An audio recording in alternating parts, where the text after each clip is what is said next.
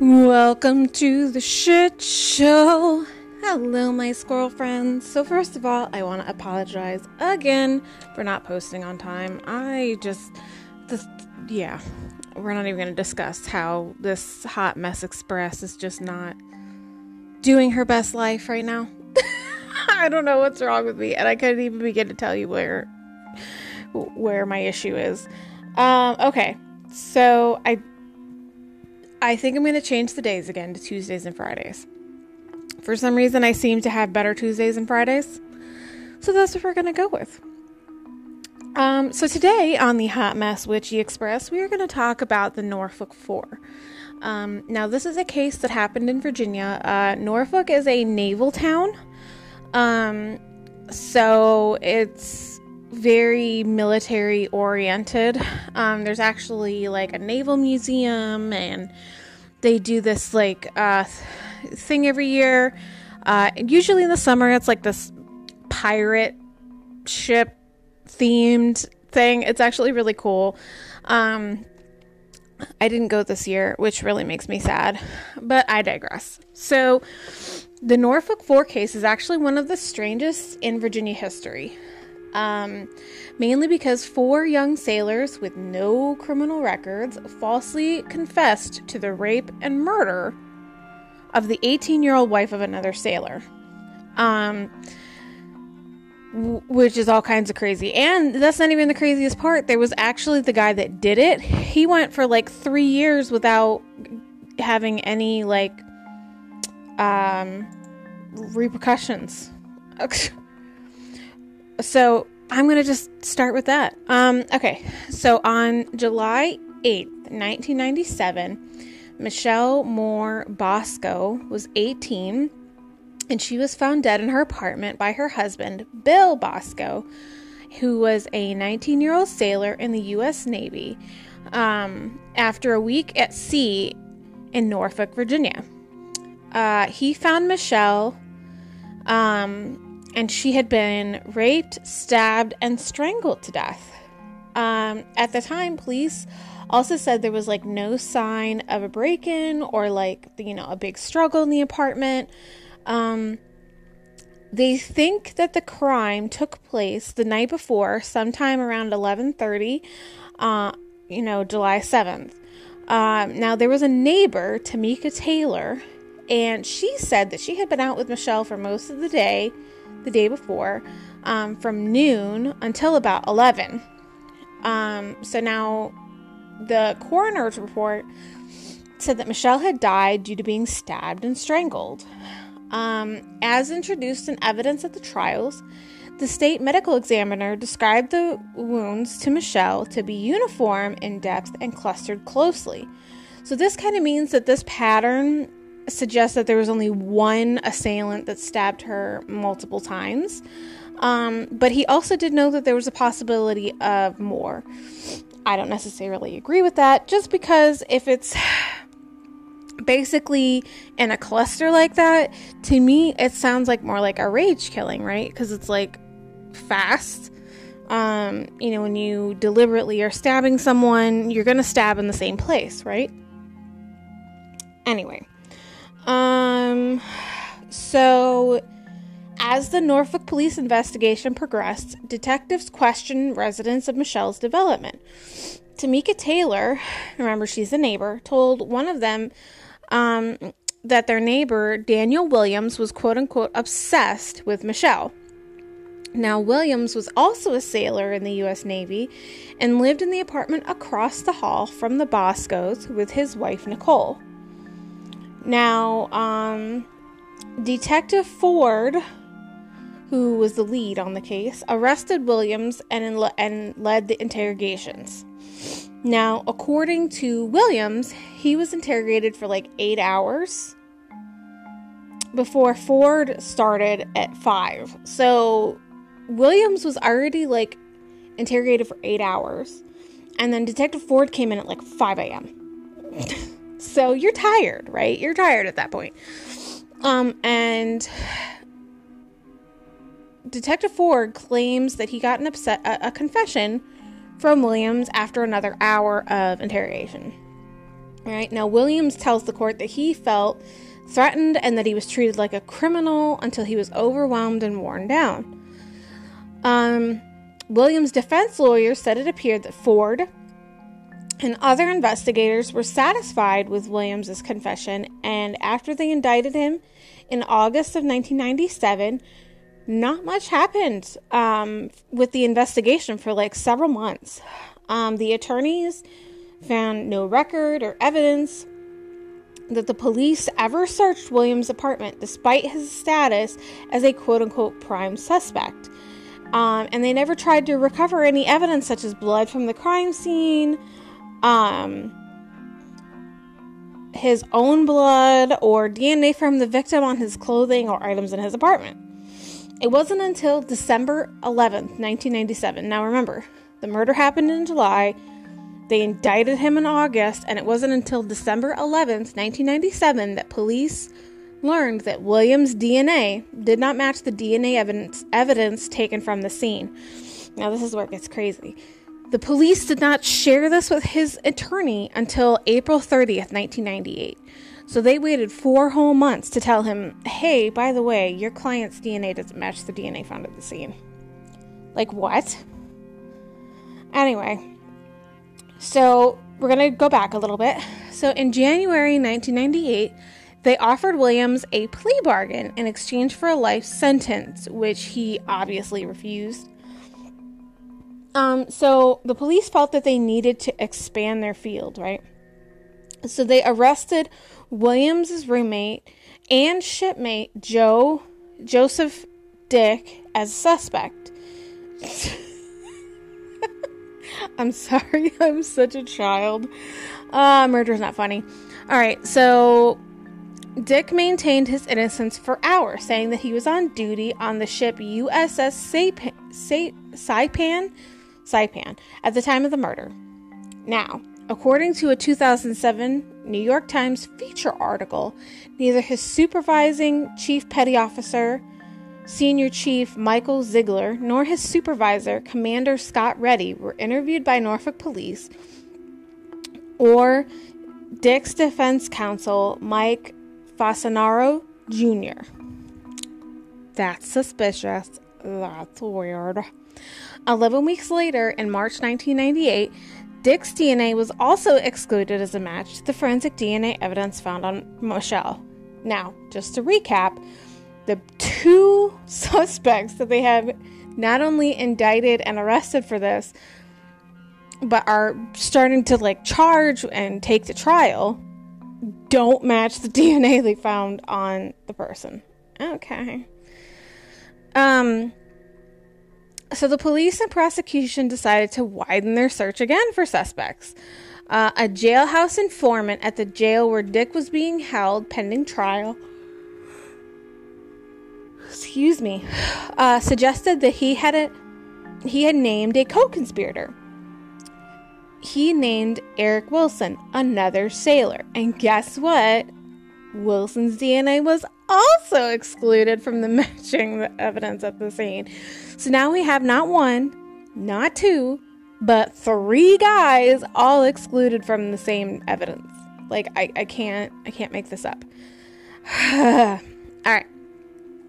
So the police came back to Dick for more suspects, obviously, because now they're like 3rd time's a charm, I guess. So he said that a 4th man, whom he called George, but identified from a Navy photograph as Derek Tice, was also involved. 3 of these 4 men were on active duty with the Navy, and 1 was recently retired. None of them had any criminal record. Detective Ford went to Florida, where Tice was living, to arrest him. After being arrested and interrogated for 11 hours. 11 hours. Tice also finally confessed to the crime. In the process, he also implicated 2 additional Navy men as having been involved in the crime. He claimed that a group of several men had broken into the apartment and each attacked Michelle. The 2 men that he identified were John Pauley, was a U.S. Navy retired, and Jeffrey Ferris, also part of the Navy, were arrested for rape and capital murder, but did not confess. Ferris asked for counsel and stopped his interrogation. Pauly was verified as being hundreds of miles away where he lived and worked at the time of the murder, as shown by work records and bank records of having drawn money from a cash machine at a distant location.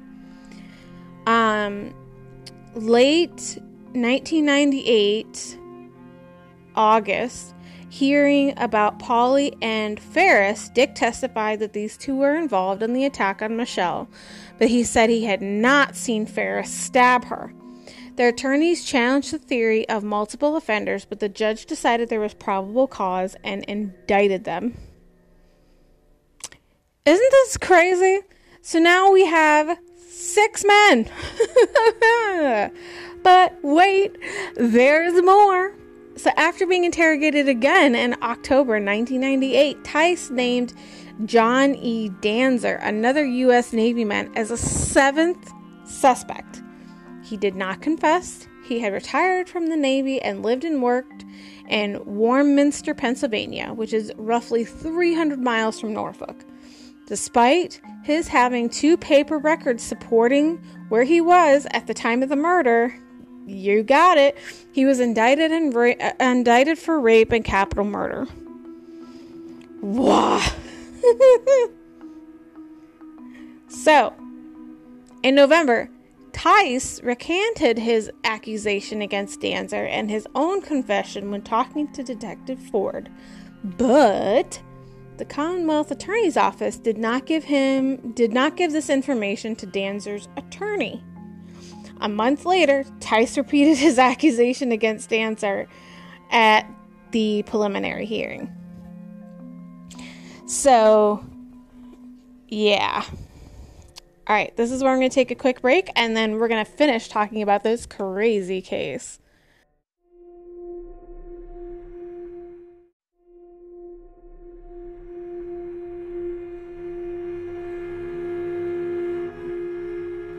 Welcome back, squirrel friends. Okay, so now we're up to February 1999 of the Norfolk 4 case. So a refined DNA test excluded, are you ready? All 7 men from the forensic DNA associated with the crime. So that means all 7 men that they indicted and are planning to take to trial, none of them match the DNA forensics found at the murder. Wow. Now, none of the last 3 men who were indicted were tried, and the state charges against them were eventually dismissed. But Detective Glenn Ford and prosecutor Damian J. Hansen continued to act at the trials of Wilson and Tice in 1999 and 2000 as if the other men were still part of a large multiple offender attack. Really? So, threatened by prosecution with potential sentences of the death penalty, Williams and Dick each pled guilty to the rape and capital murder and agreed to a stipulation of facts. So both of them received 2 consecutive life sentences. Because that makes sense, right? So then, in September 1999, Wilson was sentenced to 8.5 years. Tice was found guilty of rape and capital murder in February 2000. And then in June of 2000, he was also sentenced to 2 consecutive life sentences. So let's just recap that for a second. So that means out of the 4 men that they tried and, found or, plea bargained or whatever, 3 of them got 2 consecutive life sentences with no evidence.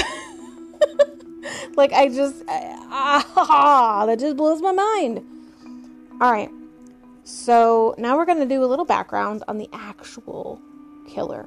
Okay. And his name was Omar Abdul Ballard. And in the summer of 1997, he actually met the Bosco couple, right? And on June 27th, 1997, he had beaten Melissa Morse with a bat at the Bayshore apartment garden complex where the Boscos also lived. Wah, wah, wah. That night, his friend, Tamika Taylor, took him to her neighbor, the Boscos, for refuge. William, or Bill Bosco, briefly gave him shelter at their apartment, turning away men who were seeking him. So not only did the Boscos know him, but they actually stood up for him at one point. So on July 17th, 1997, which is about 10 days after the rape and murder of Michelle Moore Bosco, Ballard beat and raped a 14-year-old girl about a mile from the Bayshore apartment complex. He was later apprehended, and on January 15th, 1998, he pled guilty to this crime. A month later, he actually, admitted that he beat Melissa Morse with a bat, right? So he was sentenced to a total of 41 years in prison for these two crimes. Wow. We're gonna... Tell me why he only got 41 years. Tell me. Because it don't make no sense to me. So then, in February 1999, he sent a letter from prison to a female acquaintance threatening her and claiming to have murdered Michelle Moore Bosco, right? Now, in 2005, Taylor, the neighbor, claimed that she had told the Norfolk police soon after the Michelle Moore Bosco murder that they should investigate Ballard as a possible suspect. Now, they listened to Taylor the first time. She was like, yeah, check out that Daniel Williams guy. He's super creepy. But they ignored her when she said, well, you might also want to check out Ballard, too. Ugh. So Ballard was not investigated until February 1999, which means he was not investigated until after they had already started the trial on some of the other guys. Ugh. Police received a copy of the letter he wrote from prison claiming he killed Moore Bosco, right? He confessed to the police twice. Once in March 1999 and again in April 1999 in papers filed with the court. From his initial interrogation to the present day, Omar Ballard has maintained that he acted alone in his rape and murder of Michelle Bosco. In 1999, March, he was arrested as the 8th suspect in the case. But the difference between him and the other 7 suspects is his DNA was matching that which was found at the Michelle Moore Bosco crime scene.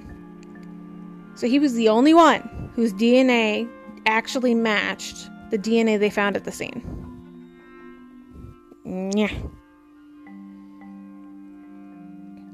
Of course, Ballard also confessed, but unlike the other suspects, he actually provided details of the crime in his confession that were consistent with the physical and the forensic evidence. He also told investigators, quote, "Them 4 people who open the mouths is stupid."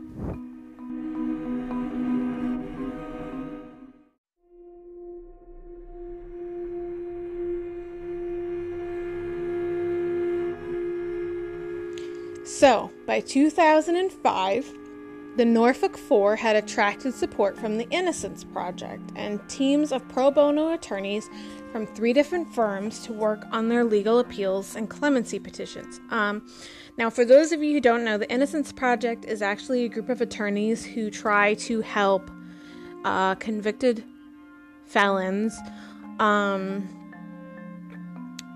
get out of jail, right? So, that year, attorneys for Dick, Tice, and Williams petitioned for clemency on November 10th, 2005 for Virginia Governor Mark Warner, as they were each serving life sentences. Now, Warner didn't rule on the petition, but it was considered by his successor, Governor Tim Kaine. Several retired FBI agents also supported the men's claims of innocence, as did 11 jurors who initially publicly convicted Tyson Wilson. Isn't that crazy? The jurors who sat in on their trials were like, you know what? Nah, they were innocent. These jurors submitted affidavits in support of the sailors' clemency request before the Virginia State Parole Board, saying that they believed the men were innocent. Eventually, some 10 former state attorney generals, more than 20 former FBI agents, and 13 original jurors in the two cases publicly supported their innocence. Now, that's 2005, right? So get this shit. And on August 6, 2009, so 4 years later, Kane granted a conditional pardon to Dick, Tice, and Williams, which gained them from release from their prison, right?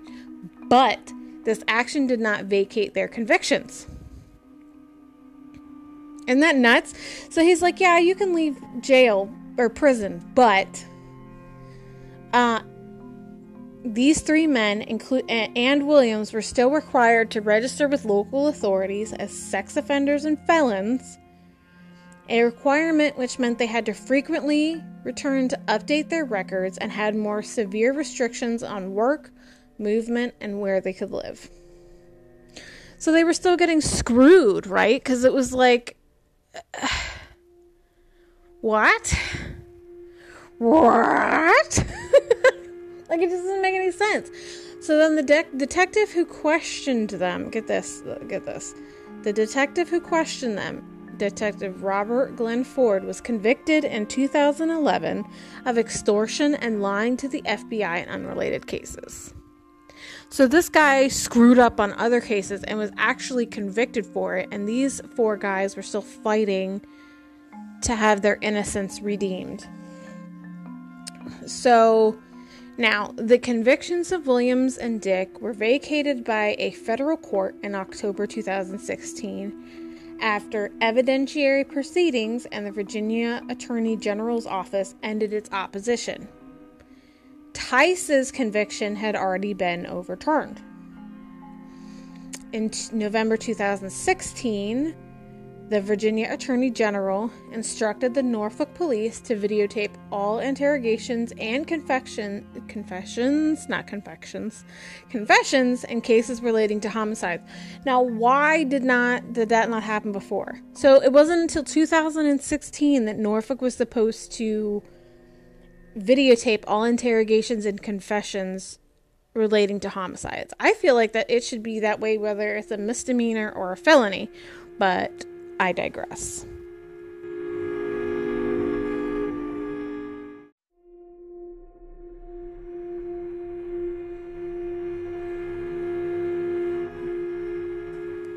So now, on March 21st, 2017, Virginia Governor Terry McAuliffe granted absolute pardons to the Norfolk Four. They cleared their names and removed them from the sex offender and felon registers. Now, let's just pause for a second. So, they were all convicted in 1999 and 2000, right? They all were not pardoned until March 21st, 2017. So that means these men were guilty and incarcerated and on the sex offender and felony registers for almost 20 years. That is ridiculous. And it just goes to show, like, the corruption at the state level. Like, I'm sorry, but the Commonwealth of Virginia is shady as shit. But there is somewhat of a bright side for these four. So the Norfolk Four filed a civil suit against the city and the state for their wrongful convictions, which they should have. And they made bank too. Let me tell you. So in December 2018, so about a year later, both jurisdictions settled.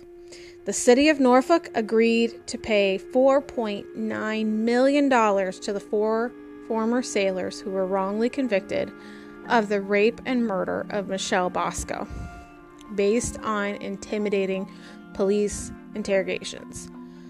A copy of the settlement agreement for the Norfolk Four was obtained by the Associated Press. and the state, so not just, this is a whole other thing. The state agreed to pay $3.5 million. So the city, 4.9, the state, 3.5. Now, personally, and this is just me, this roughly, I can't math, but this is roughly $8.4 million, right? Split between the four of them. So that is, what? 2.1, right? That's not enough. I mean, yeah, they'll live comfortably for the rest of their lives, but to me, that's not enough. I don't think the state of Virginia or the city of Norfolk could really ever truly make it up to these men for what they did to them. Like, it was just an obscene miscarriage of justice. And I can only imagine some of the other cases that have slipped through the cracks. Now, I can't tell you my thoughts on why I think this one got so much attention. I'm not entirely sure. I don't know if it's because it was so egregious with 8 different suspects and only one of them having actual DNA evidence. I'm not sure. But I will say that this is definitely one of the more interesting true crime cases I've covered so far. This one I found on my own. So if you guys have any other suggestions or cases you'd like me to talk about where it's like this, I would absolutely love to do the research on it. Other than that, I guess I will see you guys on Friday. I really appreciate all the support and love I've gotten so far. I hope you guys have an amazing rest of your week.